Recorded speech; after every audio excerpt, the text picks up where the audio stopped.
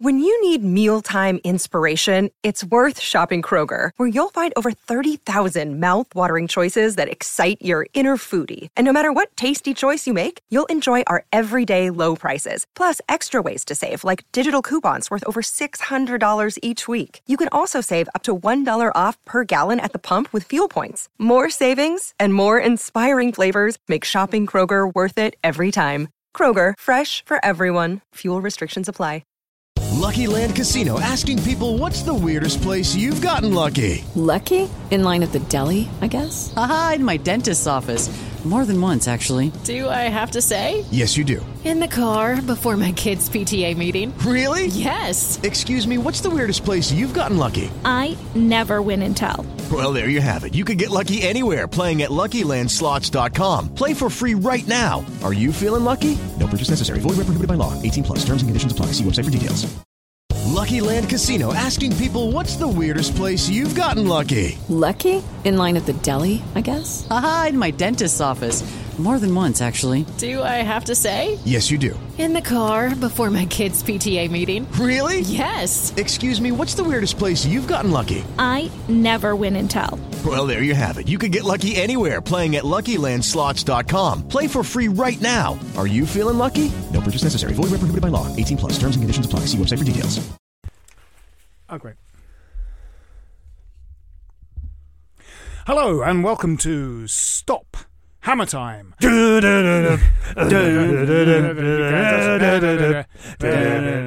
can't banana. My name is Phil Whelans. With me is founder member of Stop Hammer Time. It's Pete Ward. Good evening. The John Cale of Stop Hammer Time. Yeah, indeed. Thank you for that. John Cale of Stop Hammer Time. Big fan of John Cale. Also joining us, you all know him from his books An Irrational Hatred of Luton, West Ham Till I Die, and The Legacy of Barry Green. It's Rob Banks. Good evening. And also a wonderful archivist of the West Ham video collection, which we were talking about earlier, and which we should mention again. Also joining us this week is one of our favourite guests. It is the sports journalist, the English Norman Mailer, I call him. Now, Norman Wisdom. now the Norman Wisdom. He's also he's now become in his relatively advanced years an internet sensation. Jim, it's bit of YouTubing. It's Jim Monroe who's now an internet sensation. You're a dark horse. You're suddenly an internet sensation. It's been my lad, but it's Bad Lad Dad is the channel, just to give it a plug. Yes, it's Bad Lad Dad. Playing sporting games and having a bit of a laugh, really. And it's father and son playing playing gaming, and talking about the games. Yes. There's quite a lot of that. It's a lot of isn't it? nonsense, but a lot of people seem to want to watch it. Yeah. Which is fantastic. Yeah, amazing. And you've been taking your son to the games this season, which we've all come to. Because he was the chief troublemaker on Saturday. Yes. Oh, yeah. He is the bad lad. Yeah. He is the bad. You're the dad of the bad lad. Indeed. So we're going to be talking about the Watford game, and it's on and off the pitch stuff we're going to be discussing during the course of this podcast, and looking forward to the next couple of games. First of all, I should say this to you, and I will. I'm going to say it. I'm saying it now. Are you ready? I'm not. I'm going to say it. I'm saying it now. FanDuel. This show is brought to you by association with FanDuel. FanDuel is one-day fantasy football. One-day fantasy football. You select a team of Premier League players for a single round of fixtures. So you're not locked in for a whole season. You can play, watch, and you can win money if you're good enough. Jim Grant, my regular co-presenter of this show, who is he has an exclusion order and cannot be here today. His drinking has just spiralled out of control. It's tragic.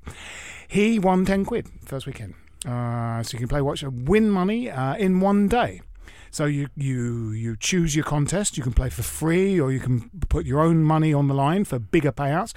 5 quid. It's 5 quid in.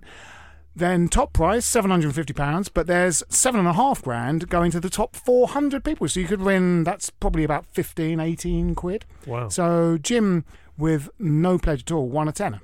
Doing it seems like something worth doing. Beer money. And it's a very sort of short commitment, just one day. So you pick your dream team. You pick your team. You've got 100 million to spend on footballers, so you can buy Paul Pogba and one other player. So there's no subs, there's no captains, there's just 11 shirts to fill, and you have to find the perfect formation. So you splash out on your dead certs, and then maybe you hunt out the little hidden gems. So FanDuel is designed by football fans, and it's powered by Opta Stats. So FanDuel's scoring reflects a player's true performance, whatever their position. So it's not so much about goals, assists, and clean sheets. It's about every single pass, interception, every tackle. So they've all got big implications. So it's a skilled assessment of a footballer's talents that you're using. If you sign up with the promo code Hammers, should be easy to remember. Hammers. Yeah, was that 1M? It's a J because it's a Spanish word. Yeah. XJ. E with an acute over it. Yeah. Which way? 4 M's. 4 M's. And then silent Q. Silent Q. No, it's Hammers. It's the word Hammers. I should say that. Probably. So if the promo code is Hammers, then FanDuel will return your entry fee if you do this. So there's a place to put the promo code in. Return your entry fee as free credit if you don't win cash on your first contest, up to a tenner. So you should do it. FanDuel.co.uk. Enter the promo code Hammers in the promo code field, and that's your sign up, and you bag the offer there. And that's it. Available in the UK only. For those over 18, please play responsibly. Terms apply. Your home may be repossessed. Yeah, that's right. So, yes. So, we played Watford at the weekend, and we for half an hour we played. Yes, yeah, we did. It was a good. What a great 40 minutes. What a great 35 minutes of football that was. We played them, and then we decided to not take part in the game anymore. Or maybe just hand it on a plate. Just hand it to them on a plate.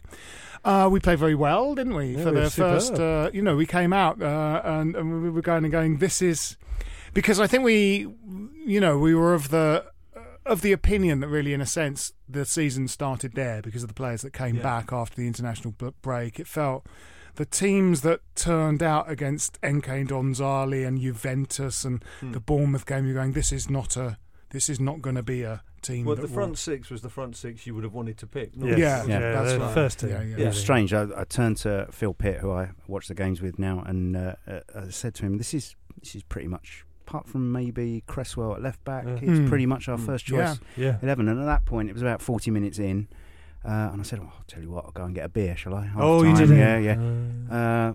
Got to the top of the stairs, just looking over the crest of the stairs at the big screen to see the first one go in for Watford. Yep. And then while I'm in the queue for the beers, the second one went in. Then I had to go and collect my tickets from Matt Liston, who was in block 247. By the time I got back from that, third goal had gone in. Oh, good grief. I have to. Don't collect anything. I have to sort of take part responsibility. No, I think you should take full responsibility. For Well, that. that's possibly why the people that run the stadium are going, please stay in your seats. Please stay in your seats, because the other opposition will score goals if you leave your seats. Yes, it was a tragic collapse, wasn't it? It was tragic. We've done it before, haven't we?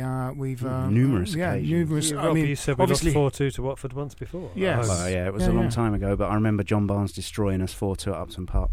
Yeah, about 83, 84-ish. Would have been the Swindlehurst and Cotty era. Yes.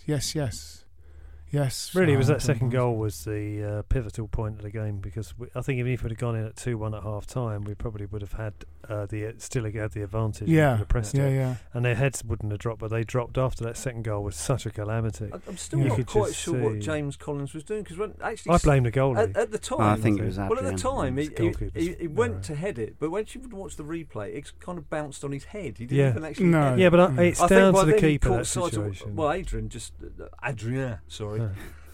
He just didn't look as if he was warmed up for the game at all. I mean, I actually think, if you look at Capue's goal, which was the third goal, which was the volley in the far corner, he scored an identical goal against Chelsea, put it in the same spot. The goalkeeper, you just watch previous matches and see what the opposition players are doing. The fourth goal just went through his hands. They did. He really, I think, whether that then rubbed off on the defenders and they were becoming a bit nervous because they could see something wasn't perhaps quite right with him, but obviously his worst game in a West Ham shirt. Yeah, without a doubt. And he was at fault with both those. Their first goal, he was definitely at fault with it because that's a goalkeeper's ball. He was coming for it, and he should have been screaming, "That's mine." Not Collins. Not on. I thought what Collins did with it was indecisive, though. But he didn't know what was going. But still, don't do that with it. Of all your choices, is don't I just. guess Sunday League that would have been booted 3 pitches down the park, wouldn't it? I mean, if you don't get a shout from your goalkeeper, kick it into the stand. I thought Collins had a poor game as well. I agree, and Byram. Didn't put a tackle in. I would say he doesn't look like a first choice player to me. I'm afraid. I agree with you. You would say the first two changes possibly for the next game are going to be Byram and Collins, Ogbonna and Arbeloa. Yeah. Possibly Adrian punished for that game. You know. Well, I mean, maybe Slaven will see the opportunity to try Antonio at right back. Try him at centre half. Might be the way to go. He ended up at right back. Yes, he did. Good header of the ball, that Antonio, playing at centre half.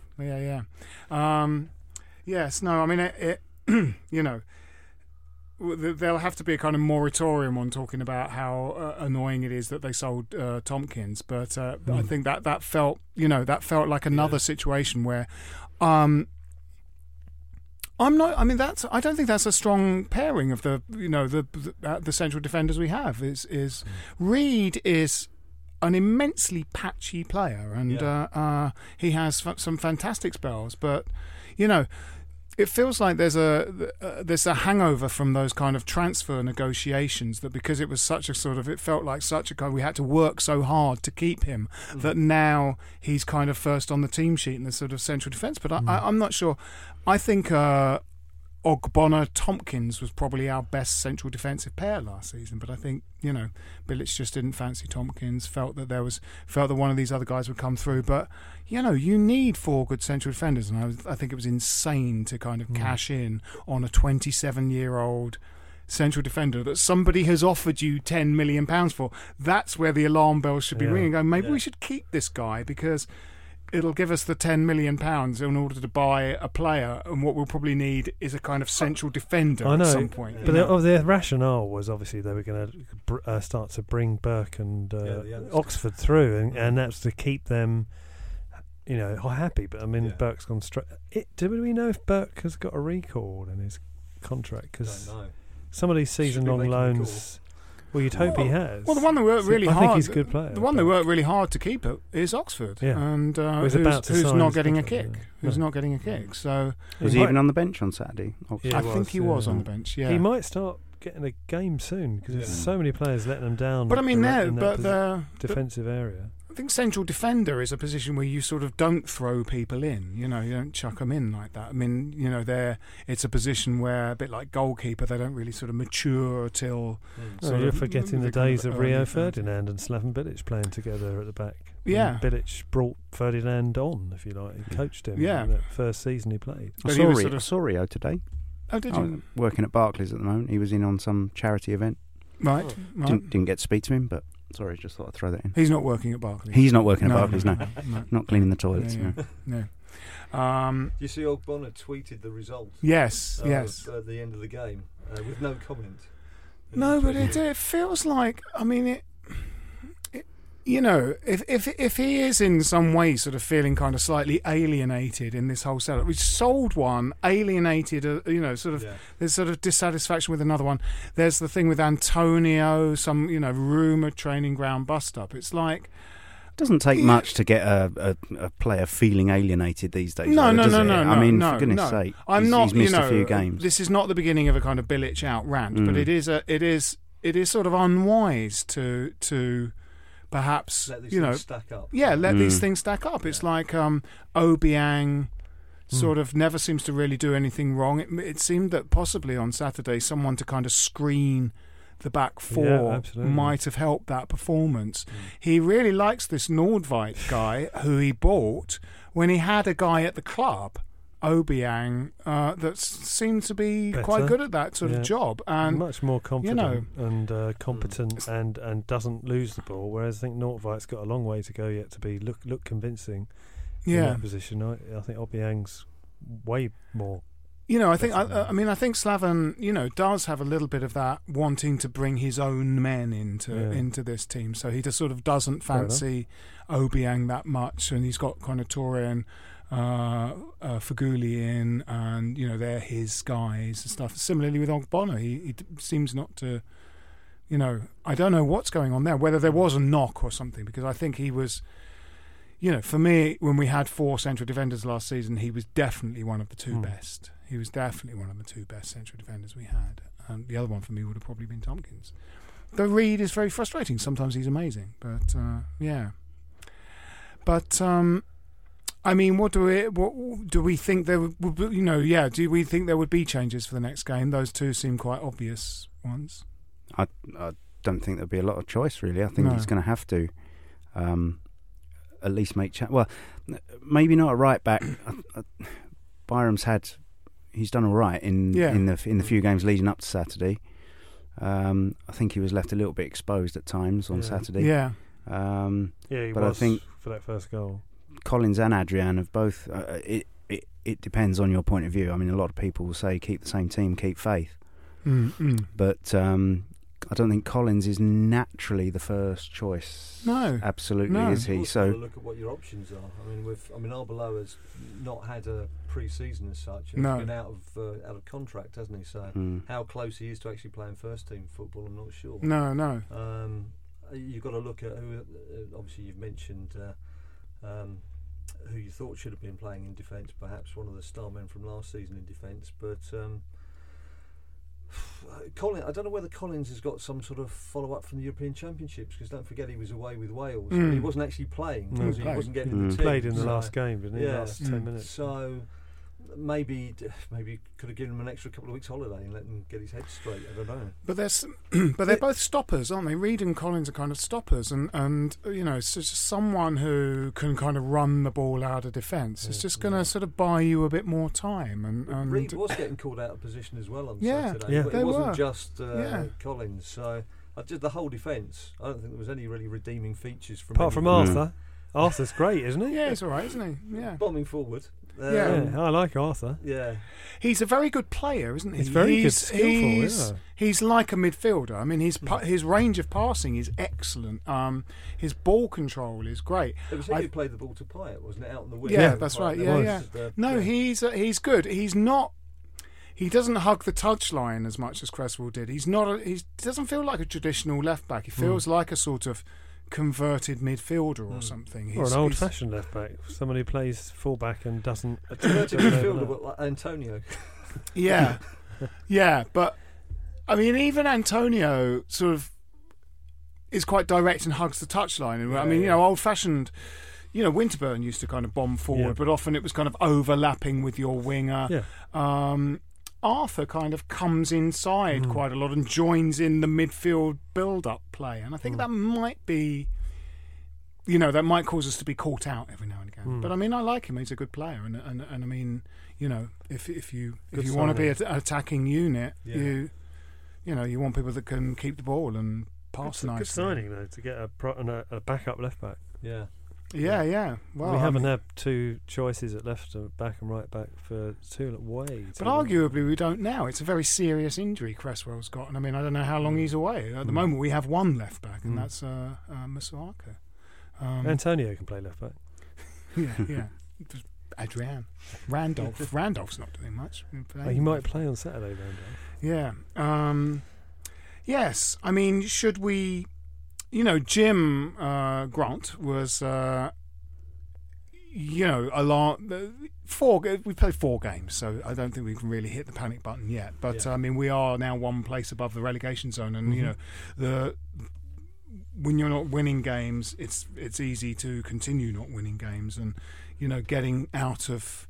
Sort of getting kind of cut adrift slightly is something that kind of happens very early on to teams. Villa last year it is that thing. We started off absolutely on fire with that win at Arsenal last season, and that you could see the confidence, because we had a pretty ropey pre-season, but then that Arsenal result just sort of blew everything else away. It did, but then the second 2 games were disasters. Exactly. Absolute the Bournemouth disasters. home games. A lot of people on Saturday saying this just felt like Bournemouth. Yeah. So we've had Man City and Chelsea away in those 4 games. Yes. We've got West Brom coming up. We've got Southampton's coming up. There's Crystal Palace. There's Sunderland. Okay, if we're talking in 4 or 5 matches time after today, and we've only won 1 out of 4 or 5. I'll maybe start being a bit worried. Yeah, me too. Let's. He's got the players to fix that central defence. I think Bonner will, come in and just sort of do a better job than either of those 2 guys. If we can get them to play like the way they play for the first 40 minutes for 60 to 70 minutes, we'll win matches. Yeah. Because we will be 3 or 4 ahead. Don't forget we've scored in every game this season. Yeah. That's a really good. That's a positive thing. Teams like Crystal Palace struggling to get going, haven't been able to score. A lot of teams already have had disastrous 4-1 defeats. Leicester, Liverpool lost heavily a game. Arsenal lost the first game 4-3. I mean, it's not unusual to use game. And everybody, Man United fans are tearing their hair out because they had an embarrassing defeat by City at home. Yeah. It's the way of the Premier League now is that you're going to get some pretty spectacular results quite frequently, which I think's made it a much more even and exciting league over the certainly last season and this one. So I don't think there's any reason to start panicking. I think we've got we'll talk about it a bit later, we've got a big integration at the new stadium and a lot of issues stemming from playing there. It's going to take us, and it might take us all season to fully adjust as fans and as players playing there to turn that into an advantage. And we've got, like you said, those 6 players, Lanzini, Payet, Antonio, Zaza, Noble and Coyote, they are the first names you would put down. So the full strength team. Half an hour, that was the best football we've played all season. Yeah. Yes. So, after that first half an hour, you're like, everything's right with the world again. However, there was an issue. Jim Grant again sort of felt very strongly that it was an issue last season. I'd sort of argue possibly against that, and has continued this season that no screening player in front of the back 4. And I was sort of wondering, a few years ago people started going Makalele, and before Makalele I'm not sure there was a Makalele, and now people are talking about a Makalele type player, and you're going, well, do you mean Makalele? I'm not sure that there's much of a tradition of a kind of screening defender in front of the back 4, and it's like lots of teams don't necessarily have one. Stoke very obviously did have one because Nzonzi did that. Makalele for Chelsea, but that must be like a decade ago. They used to be called sweepers, didn't they? And they played just behind the defence instead of just in front. That's right, and I'm not sure. If your back 4 is sort of solid and good, do you really need someone in that kind of dedicated role? We absolutely did on Saturday. I'd argue that you do. You do need one of those midfield players to be more defensive minded, to sweep up, to put tackles in. And Chelsea have got it now with Kante. Does that job? He just wins the ball. That's all he does, and then lays it off. Matic used to do that as well. Yeah, but Kante's fantastic. Watching him against Swansea, all he was doing was just winning the ball, tackle, and tidy up, give it to. Well, isn't he?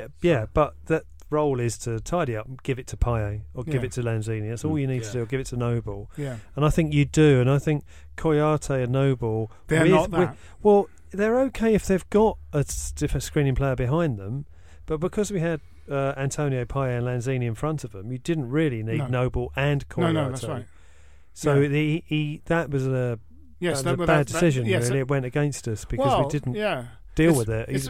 Half-time substitution, if you were really brave as a manager, would be to hook Noble and put on Obiang. Well, he did do that, but not at half-time. No, a bit later on. But exactly. And it was the obvious thing to do. Yeah. To get 2 people up front, he went to a diamond. I'm not the most astute tactician, but I called that as the change. I went, you've got to get another player up front, and there we've got to score. You can go to a diamond, I think, and hooking Noble and bringing Caleri on seemed like the change. I brought Fletcher on myself. Me too. Yes, me too. He can create things as well as actually get onto things. And Caleri obviously seems to need a bit of time to warm up still at the moment. He does remind me of dear old Steve Jones, casting your mind back. He looks a bit like, and I think he is, a player who's been promoted up 6 leagues because he was playing in the Uruguayan second tier straight into the Premier League. And I mean, he's rough and ready, and he's got a lot of energy, but I don't think he's got much control. He can get into positions. You can obviously see what he should be doing, but then he can't give the end product. Maybe if he scores a goal, it'll change his. He hit the post with that offside header. He was playing in the Uruguayan second division, but he was also on loan at Sao Paulo, and I think. Was he not top scorer in the Libertadores last season?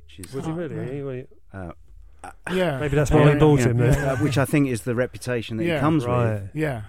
But he hasn't shown any of that so far. Yeah. No, a couple of people were. I think Dom Delaney. There's a sort of. There's some sort of website that's got videos of players. It's like a kind of scout. It's called like Scout Zone or something. And it's one of those things that. Marco Buga's on the VHS that Harry Redknapp watched. He looked like Pele. And I think Caleri's kind of showreel, his greatest hits make him look terrific. Yeah. But I mean, obviously, you've got Ayew and Sakho coming back, and obviously we've got Fletcher as well. You'd hope that goals are going to kind of come from somewhere, along the way. And Carroll's only a couple of weeks away.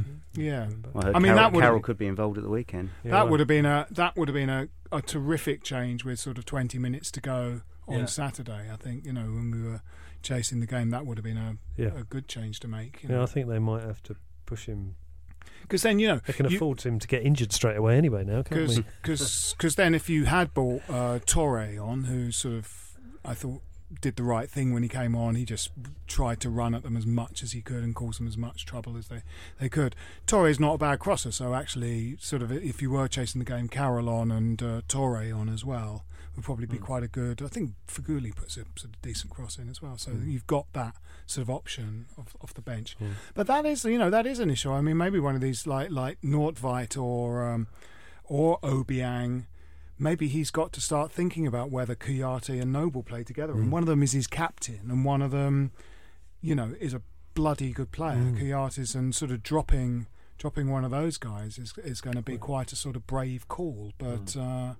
But that might be the way to. I think Noble's had a really poor start to the season. I'm not seeing him play particularly well in any game, and it was his form tailed off a bit towards the end of last season.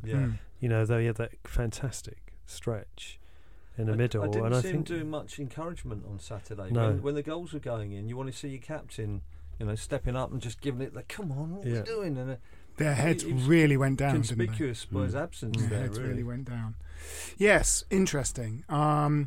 The other thing to talk about on Saturday, of course, was was things happening off the pitch in the ground, and I think most of us who have season tickets received a letter on. Well, mine turned up on Saturday morning from the club, and for those of you that aren't season ticket holders, or maybe just members, or are abroad and didn't go to the game, this was the letter that arrived for me from one of the chairmen. I'll try and do the voice bit. Dear Philip. David Sullivan here. As you may be aware, the opening games at the London Stadium have seen crowd trouble among a small minority of fans. Now, myself and David Gold, God rest his soul, wherever he is, probably at home, we are football fans first and foremost, just like you. We've lain in wait for an opposing supporter, bundled him into the boot of a car, driven it to Canvey Marshes in the dead of night and set fire to it, dancing around the blazing fire and singing songs in a strange made-up language. We understand football fans. But this is about persistent standing. Now, myself and David Gold are people who stand up, first and foremost. We love standing up. If David Gold were alive today, which he is, I'm sure he would be standing stiffly to attention, though there would be no need. For thou should knowest, Philip, that there is no need to stand on ceremony with me. I am not Stalin. I just dress like Stalin. Sit down and make yourself at home, I'd say, if you were here, which you're not, because I live in a secure compound a mile beneath the surface of the earth near Greenford in Essex. But sitting down is the most natural thing in the world, as natural as birdsong, conkers, or sex between well-paid nude adults. A beautiful story which I've told time and time again in the many films and books I've produced. Sitting is as old as time itself, and immortalised by songs like Sit Down by James something or other, and Sitting on the Dock of the Bay, which I wrote for Mr. Otis Redding, whom is a black man. I am able to stand for hours on end because I have had built for me a mechanised exoskeleton like Sigourney Weaver climbs into when she fights the alien queen in the film Aliens, which I parodied saucily in my film Analiens. We have been warned by the FA that the club will be punished severely if supporters continue to stand. This is unacceptable. So myself, David Gold and Dame Judy Karen Brady have begun plans for a radical overhaul of the London Stadium. Each seat will be fitted with an over-the-shoulder seat restraint like they have on roller coasters. These will be activated at the beginning of the game and deactivated 20 minutes before the game is over to allow people to get up and leave when things go slightly against us. And that, Philip, is satire. These restraints will ensure that everyone remains in their seat, but will have the added benefit that in the event of a nuclear strike, the stadium can be flipped over on its axis without anyone falling to their deaths, except the players. Anyway, sit down. Come on, you irons. That's his. I got that letter. Mine, yeah. Did you get that letter? Yeah. Those are interesting architectural decisions they're going to make because they're not spending a lot on the ground. They got it for little money, so they can make a lot of adaptations. Yeah, they could. I think the thing that strikes me about the security at the stadium is you don't see a cop policeman anywhere. It was the first game I came out of Stratford, unfortunately, and there were a few police, but at the tube station, and then you just don't see another cop anywhere. So they're all stewards. And we go now back home via Hackney Wick out the top end because it's nearer our seats, and there wasn't even any stewards. No, and I think there's a few big bars at Hackney Wick near the canal, which could accommodate several thousand West Ham fans. And on the Bournemouth game, they did because they weren't expecting a load of fans to find them. No, These hipsters, craft beer, microbreweries, and we had a very nice afternoon. And there's lots of room, and there's lots of. It's easy to get served. And on Saturday. They were trying to stop people from going in. They were certainly stopping anybody wearing colours from getting in. And then there was anybody, and we managed to squeeze in. We got in, But I think that is a recipe for trouble. So you've got a load of marauding blokes pissed off. The team's done badly. Just want a drink, want a pint or two. They can't get a drink. That's there. So you got a recipe for trouble there. All around that concourse is ripe for a massive fight. And inside the stadium, the stewards are barely existent. You can hardly. They're low in numbers. They seem totally ineffective. And then they sort of like lame attempt to try and get people to sit down in the one standing area was pathetic. We're in the upper shelf of the kind of the corner between the Bobby Moore stand and the non-cop type stand, and I was not particularly aware of that much trouble. We saw the sort of opposite corner from us, so the corner between the Bobby Moore and the cop style stand.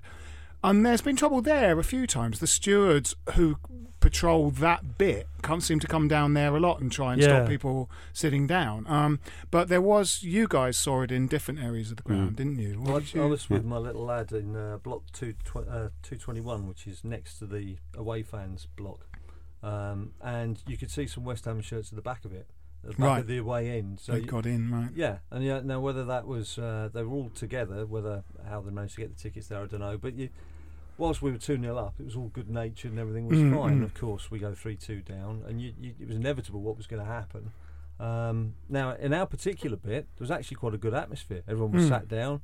You're next to the away fans. You're singing. My lad's having a good time. So everything was fine there, and we could take a bit of good-natured banter as well. But of course, yes, it did kick off at the back of the stand. And then the more concern to me was when we came out onto the concourse afterwards. There's no holding back of the away fans. There's no one doing any sort of segregation. So me and my 9-year-old lad walked straight into a load of Watford fans. It was good-natured banter, which you want it to be when you've got a 9-year-old child to protect with you. But I could see if that had been Tottenham or Chelsea or someone else, it would have been a very different It's hopeless at the moment. It's a really, really bad situation. And at the root of it is this whole contracting out thing, because we don't own the ground, we don't employ the stewards anymore, and apparently there's a story that the old stewards from Upton Park aren't working for whatever they call the new company, company, because they're paying less or whatever, the deal's different or whatever the reasons are. I don't know the actual reason. So you and that's quite an advantage to have stewards who are there every week because they know the troublemakers and they keep an eye on them and they know how to talk to people. Recognise, exactly. Yeah, people. There's a bit of banter that goes on because you're seeing the same steward week in, week out. There's just a lot of young lads roaming around at the moment. Don't seem to know what they're doing. The thing that hacks me off at the moment is that I'm really not sure who to be angry with. I can't direct my fury at any particular individual or any particular organisation. I think the board have sold us a pup in a way, in that there were so many promises made about what the new stadium was going to be like, and I backed that move. I was in favour of the move because of what I thought it was going to be, and the reality of the situation is that we've put, without too much thought, all the people that were regulars at Upton Park in with 20,000 people that have probably never been to a football match before in their lives, and the expectation amongst the different levels of expectation amongst those people is so different that it's only going to end in. It's only going to have one outcome. There's going to be arguments. There's going to be fights. There's going to be unrest, and I don't think it's as simple as saying it will sort itself out in the end, because I don't think it will. Not this season, certainly, and not not over the next 2 or 3 years. No, I think I heard that Brady got some consultant in from Arsenal from when they moved to the Emirates, but it doesn't sound like any kind of anything was done. Right? They've taken any notice. They did have a section of the ground where all the North Bank boys, and, all the singing people went to. They knew that was an area where it was likely you were going to get. Because you can't say we're going to have a standing area, because you can't have a standing area. No. But I think they said there would be a singing area, didn't they? Which is which is a different thing, obviously. And at the Arsenal, they do stand in that area. They stand the whole game, and at Upton Park, that did sort of shuffle itself out in the end. We, the area I was in, we stood for 90 minutes of every match. Every single game stood up, and it was fine. They stopped telling us to sit down after a couple of years, and it was sort of fine. And I don't think anyone in the middle of that group who went, they're all standing up, was had as much right really to complain that it's raining. It's like, well, you're in the area where people stand up. And I've got absolutely no problem with standing up to watch a game if everyone in front of me is standing up. I'm quite happy with that. But there are a lot of people that aren't. But that's a fair point you made there, Rob, because as you say, there's an awful lot of newcomers who've never been to football before, and this is their chance to go to football cheaply, and they're expecting a nice seat and not to have a rough afternoon and not to have to tell someone in front of them to sit down and have their kids sit next to them and not have to worry about whether the kids can see or not because of people in front of them, and not get sworn at when they tell the person to sit down. Well, by the same token, I think you raise a really good point, and it was really evident on Saturday, and Jim and I shared this as well. So you've got there's a whole family of kids with their dad sitting right next to us, and obviously bought 5 season tickets at £100 each, and he's got himself one. They've all got the kit shirts on. They've got the stadium shop bags. They go and buy 10 gallons of popcorn each. They're sitting there watching the football. They don't make a noise. They go off at half time, get some hot dogs, come back, sit down. We're 4-2 down.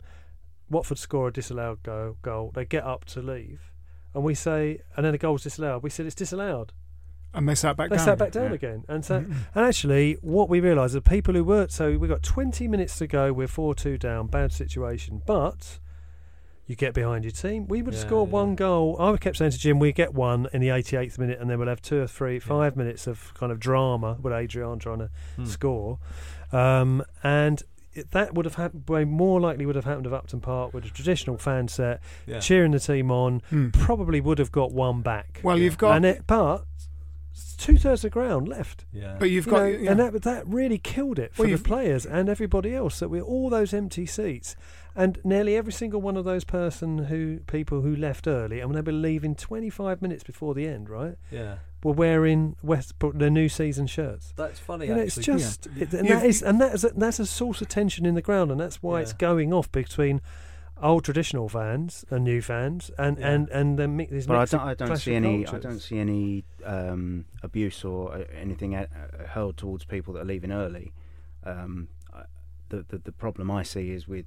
Those are two extremes of bad behaviour. Yeah, they're two extremes of bad behaviour. One is fighting and arguing and swearing and sort of whatever that is and abusing the stewards. But the other is just being a shit football fan who goes, like 25 minutes of the match is left and they go, oh fuck this, we're losing. Can we turn over? I'm going to go home. Yeah, it's like they're pointing a remote control. But that's the internet generation these days, isn't it? Yeah. And the newcomers haven't got the attention span to. That's what I was saying about my lad earlier when Swansea at home, the penultimate game of last season, and we're losing 4-1, and he loved it because we were up in that east stand right by the away fans. He's having to stand on his chair to see, and we're singing, and he can hear all the words, and he's joining in and everything. That's your football fan, not as you've just described the big box of popcorn and the latest kit, and wants to go after 25 minutes to go so they can get home. It was interesting, wasn't it? Because the heads went down in the team. You know, after the second goal went down. You know, there's some sort of possibly, you know, sort of fragile egos out there. Payet can really disappear in a game of football. You know, he really can. And because it was like a kind of two camps in the team. The attacking side of it for the first half was really doing its job extremely well, and then the defensive side was kind of permanently letting it down all game, and it felt like the heads went down in the kind of attacking half of our team. And something that, you know, I've been to every home game this season, and NK Domzali and Juventus, I thought, and I think I've said on the podcast, we have to play enterprisingly, because if this stadium goes quiet, it goes super quiet. The acoustic design of the stadium, you know, it's much bigger, but if it goes quiet, you can hear the players shouting. You can hear the players shouting at each other. It's a dense quietness that's kind of kept in by the bowl-like structure of the ground, and you've got to play enterprising football. But then, you know, what annoys me about the kind of legacy of what perhaps the press and Sam propagated as West Ham fans' behaviour was that we want stepovers and flicks and we want to be in the Champions League. We don't. We just want kind of enterprising, attractive football. And I think Bilic does bring that. You know, when he went 3-5-2 at City, that sort of really pissed me off, because it was a slightly Aladician sort of tactic which fell on its arse. We conceded 2 goals in the first few minutes with 3 central defenders. It's like, more central defenders doesn't stop goals being scored against you. But he responded straight away and went to 2 at the back. The wrong 2, but you know, and we played some fantastic football on Saturday. But so maybe the 2 Rabonas is 1 Rabona too many for my liking. You wonder if there's a bet going on in the dressing room. Yeah, something's happening, isn't it? And obviously Payet's one was the second one was the better one, perfectly executed. It's the right order. But I wonder if there's a bit too much showboating. You know, well, it motivated the Watford team, didn't it? But that was the first game when. My point. But that's the first game where they've played together this season. So I mean, you know, they're entitled to, and you know, one of them produced a goal. So it's like, you know, I think we want them to, you know, if they sort of enjoy doing that and they score goals from doing it. I have to say, you know, you think about Saturday's game, and it's that Payet cross. You are left with a nice warm feeling. It reminds you of like going to see West Ham when Di Canio was playing. Great move, just generally. It's such a shame that it came in a game that ended in defeat, and it won't be remembered. Probably won't be remembered as fondly as. But it was a great team goal. Musuaku's. I think Noble sort of chased a lost cause early on in that move. Got it to Musuaku. Musuaku's cross was excellent. Then Payet's control and run was great, and Antonio hitting the far post. He just switched wings at that point, hadn't he, Payet? Because I remember noticing that he was he's out on the far side now. And, at that point, he put the cross in. Yes, but it's the stuff in the following day. As you say, we lost the game, so that goal won't really be remembered. But also, the papers had a lot of kind of stuff about the trouble that day. And I mean, I don't know what the way through is. I mean, you know, on social media, on the Facebook page, I had a kind of a little spat today with someone sort of basically, you know, saying, surely you can understand why people want to stand up and watch the game. It's not a question of them's the rules. It must just be idiots who don't. This is our arrangement we have with this stadium. You have to sit down. You kind of go, well, you know, apartheid was the rules. You know, TTIP is the rules. It's like It doesn't mean they're right. Yeah, but Phil, it's about respecting the person that sits behind you as well, isn't it? And and I realise that the rules are ridiculous, and they're not. It doesn't please everybody. But until they get something sorted so that we can stand where, people can stand where they want to, if someone taps you on the shoulder and says, "Excuse me, I can't see," it's only polite to make the effort to even tap the person in front of them and say, "Look, can you sit down?" Because we are in a situation where we've got people in the stadium that want to sit down, and like I say, I haven't got a problem with standing up, but there are an awful lot of people that have. And it is only going to cause friction and tension. And right now, the atmosphere in that corner, I tell you what, I mean, there are a lot of people on Facebook this weekend saying, "I'm not going back till it's sorted." And I'm getting towards that point because it's not pleasant. Yeah, it's really not pleasant. Yeah, you see, we didn't see it where we are. We're too. I don't know what the answer is. I mean, it's watching groups of stewards go in there, saying to people, "Sit down," and 500 people or 1,000 people are in the block, just ignoring them. Yeah, they've got no control. What can you do? What can you do? Well, the police might have a different effect in the stadium. If the police come in and go, "You have to sit down, or we're going to eject all of you." They can't do that though, can they? They can't physically. Throw 1,000 fans out. But police have so much more authority than those stewards do, because the stewards I agree. I think people will take more notice, but you've got maybe 100, 150 guys in their mid-20s, late 20s that are all beard up. Are they going to take any more notice of a policeman than they will of a steward? If the crowd mentality kicks in by that point. But I mean, I think there's a broader problem of atmosphere which you have to address. I mean, some of those guys, I don't know what's happening in those blocks, but I think there are different reasons. There are guys that are beard up and they're just being shitheads, going, "Don't tell me to sit down, I'll stand up if I want to." There are people that are, it's almost a political thing. They are sort of militant, going, I want to stand up, I want to encourage other people of my age and health bracket who have the wherewithal to remain on their feet for 90 minutes to stand up, because that's what I think we should do.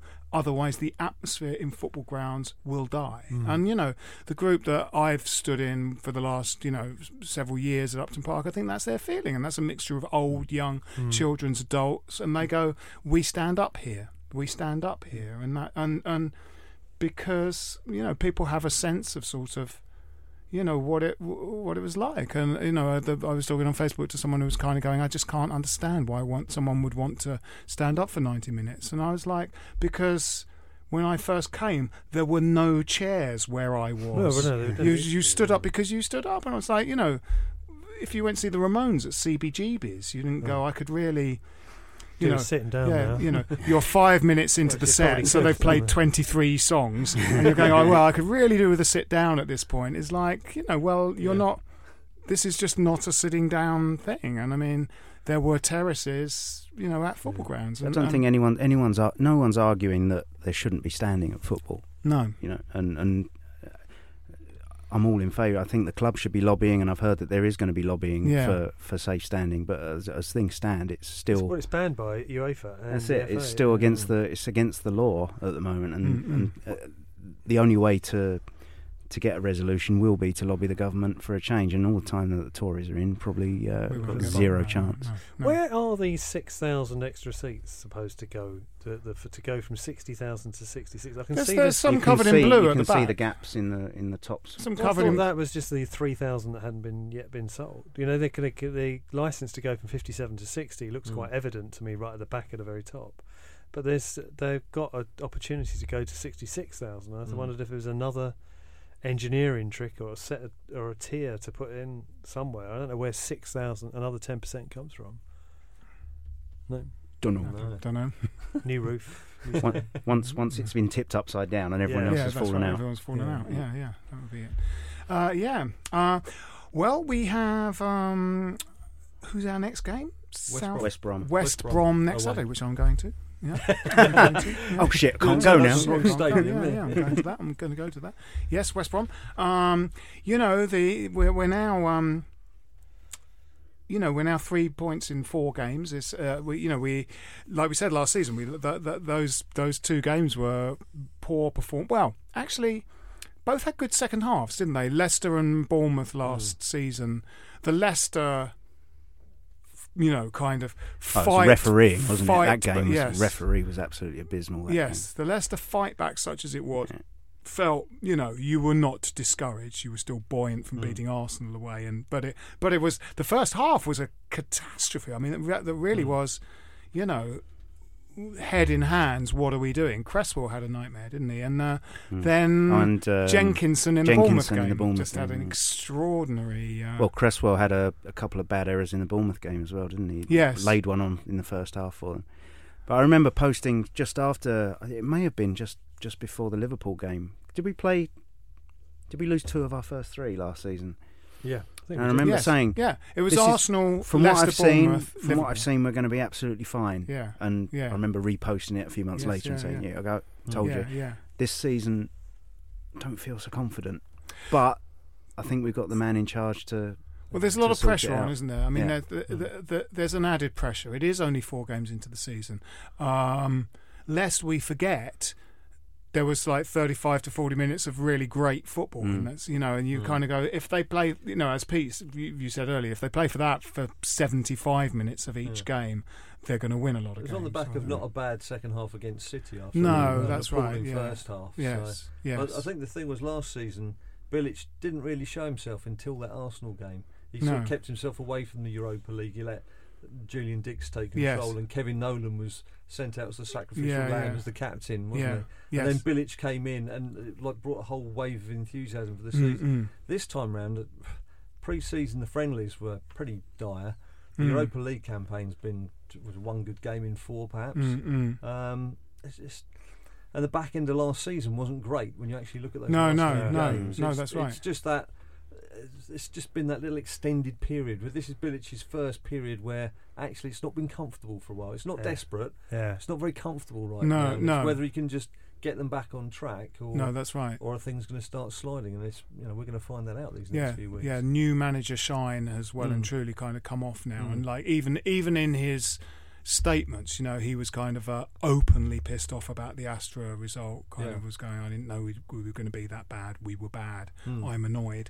And it was a little bit like that on Saturday, we're going to lose every game if we play that way. So, he's got to kind of find the kind of positivity. But I mean, I think the ingredients are there. I mean, I think those 2 changes, if they happen at the weekend, Ogbonna and Arbeloa, would make quite a big difference. Don't forget the squad's taken quite a transformation over the summer. There's been a lot of players coming in, and it's almost like he's starting again. He's going to have to find the right combinations and tweak it, but he better bloody do it quick. Didn't feel like a strong bench, did it? On Saturday, well, we said that at the start before the game started. We were looking at the bench thinking, last year we were going, we've got Song, we've got people from Barcelona. Yes, that's right. Yeah. This time round, it was like, it didn't feel like the quality's there. Well, there's a lot of the purchasing in the summer was like sort of, with Feghouli, Toure, Antonio, you've sort of got 3 guys that are very similar. That's their sort of job. There isn't a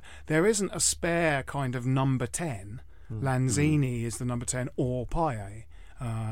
Because they sort of did swap. Like Payet seemed to go central for a little while, and Lanzini went to one of the flanks. So, and they seem to do that a lot. But there's only one each of them, So it's not like there's 3 different guys playing that sort of winger position. And I don't know what some of these kind of younger guys are like. That guy we got right at the end of the window, what's his name? The Swiss guy. Yeah, the Swiss guy. Fernandez. Yeah, I'm not quite sure what his position is. But I think he's like another Koyate. I think he's a box-to-box, very tall, strong, strapping dude. Yeah.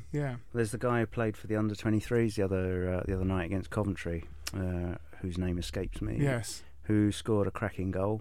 Yeah. Oh, yes. Yes. Are the Norwegian Samuels? No. He's Quina. Oh, God, Quinoa, little tiny guy. God, loads of guys came on in those early games that I never heard of. Martinez. Yes, that's Martinez. Yeah, he's Spanish, isn't he? Yeah. Well, good guess. So, what do we think about the West Brom game? Predictions? Well, am I optimistic? Well, I am an optimist.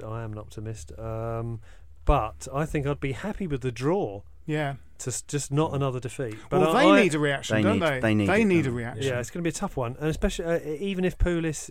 And it might be worse for us if Pulis does go before the weekend, because the team without a manager is quite often but really unpredictable. Yeah.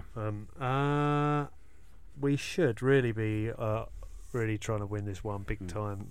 When we did them last season, and can we do it again? I don't know. I hope so. Predicted score? I think it's more likely to be... I think it'd be goals. I think there's a lot of goals in all our games because we give them away. Let's say 2-1 to us, but it's 2-1? More likely to be 2-2. 2-2. 2-2. Yeah. You're going to take 2-2? I'm going to go for 2-2. I was going to go with 2-1 to us because I feel it's going to be one of those seasons where we play a bit freer away from home. With if we play Payet and Lanzini. Yeah, I agree with that. And I think we'll win 3-1. 3-1. Ooh. He's going to make changes in defence. He's going to keep it tight, and we're going to hit him on the break. And West Brom aren't going to score. I think we're going to win 1-0. 1-0. I did have 2-2 in mind, but I think after that performance of the weekend, he's going to make changes to the back four, as we say, potentially 2 changes at least. I don't think he'll change the keeper, but he's got the option. Yeah. I just think we'll take it 1-0. 1-0. I'm going to go 2-3. West Brom 2, West Ham 3. Yeah. Cagliari to score? Second half? I think it might be Fletcher off the bench in the second half. I hope so. It was interesting. Mark Webster last week said that I think there was a thing, in a way with this playing him at right back and stuff. Slaven, with Antonio, still sort of slightly... Antonio is confusing to Slaven and slightly against everything Slaven stands for, because Slaven is used to kind of Champions League or international, quite technical footballers. So he's had a kind of inbuilt slight mistrust of Antonio, which has made him kind of go, no, I can see what he does, but it would be great to have, in front of him Payet, Payet, Lanzini, and maybe Faguli, and then Antonio would be in as well as sort of right back or wing back. But that clearly sort of doesn't work. And I think Cagliari, in a way, he is like kind of going. He's a sort of an Argentinian sort of. Has been brought up the right way. He's got skills and chops, so he slightly tends to him rather than Fletcher. Whereas I think Fletcher is just more direct and a little kind of hungrier. And I'd like to see Fletcher give him more of a chance. Yes, me too. I think he hasn't done anything wrong as far as I can see. And I think the whole thing with Bilic choosing Antonio to play in that position is he didn't fancy Byram, and in that position as the starter. And I think that's, to me, in the last few games, that's become quite evident. Yeah. I don't think he is your first choice right back yet. He's definitely one for the future. Yeah. He's a skillful player, but he seems to be worried about committing himself in the tackle, that he'll leave himself vulnerable. And he backs off an awful lot, which there's times when you can't do that. For one of those goals, the first one. First one, he backed off. He was virtually the hot dog stall down by Stratford Market. Yeah. It was, Well, you should be trying to show the attacker the other way, outside, as much as you can, but he wasn't. No. Anyway, well, we've had our predictions. We've talked about the Watford game. I think our work here, gentlemen, might be done. My name's Phil Whelans, with me being Jim Monroe. Cheers, chaps. Thanks very much. Rob Banks. Thank you. Pete Ward. Thank you very much. Come on, you Irons. Go you Irons. Sports Social Podcast Network.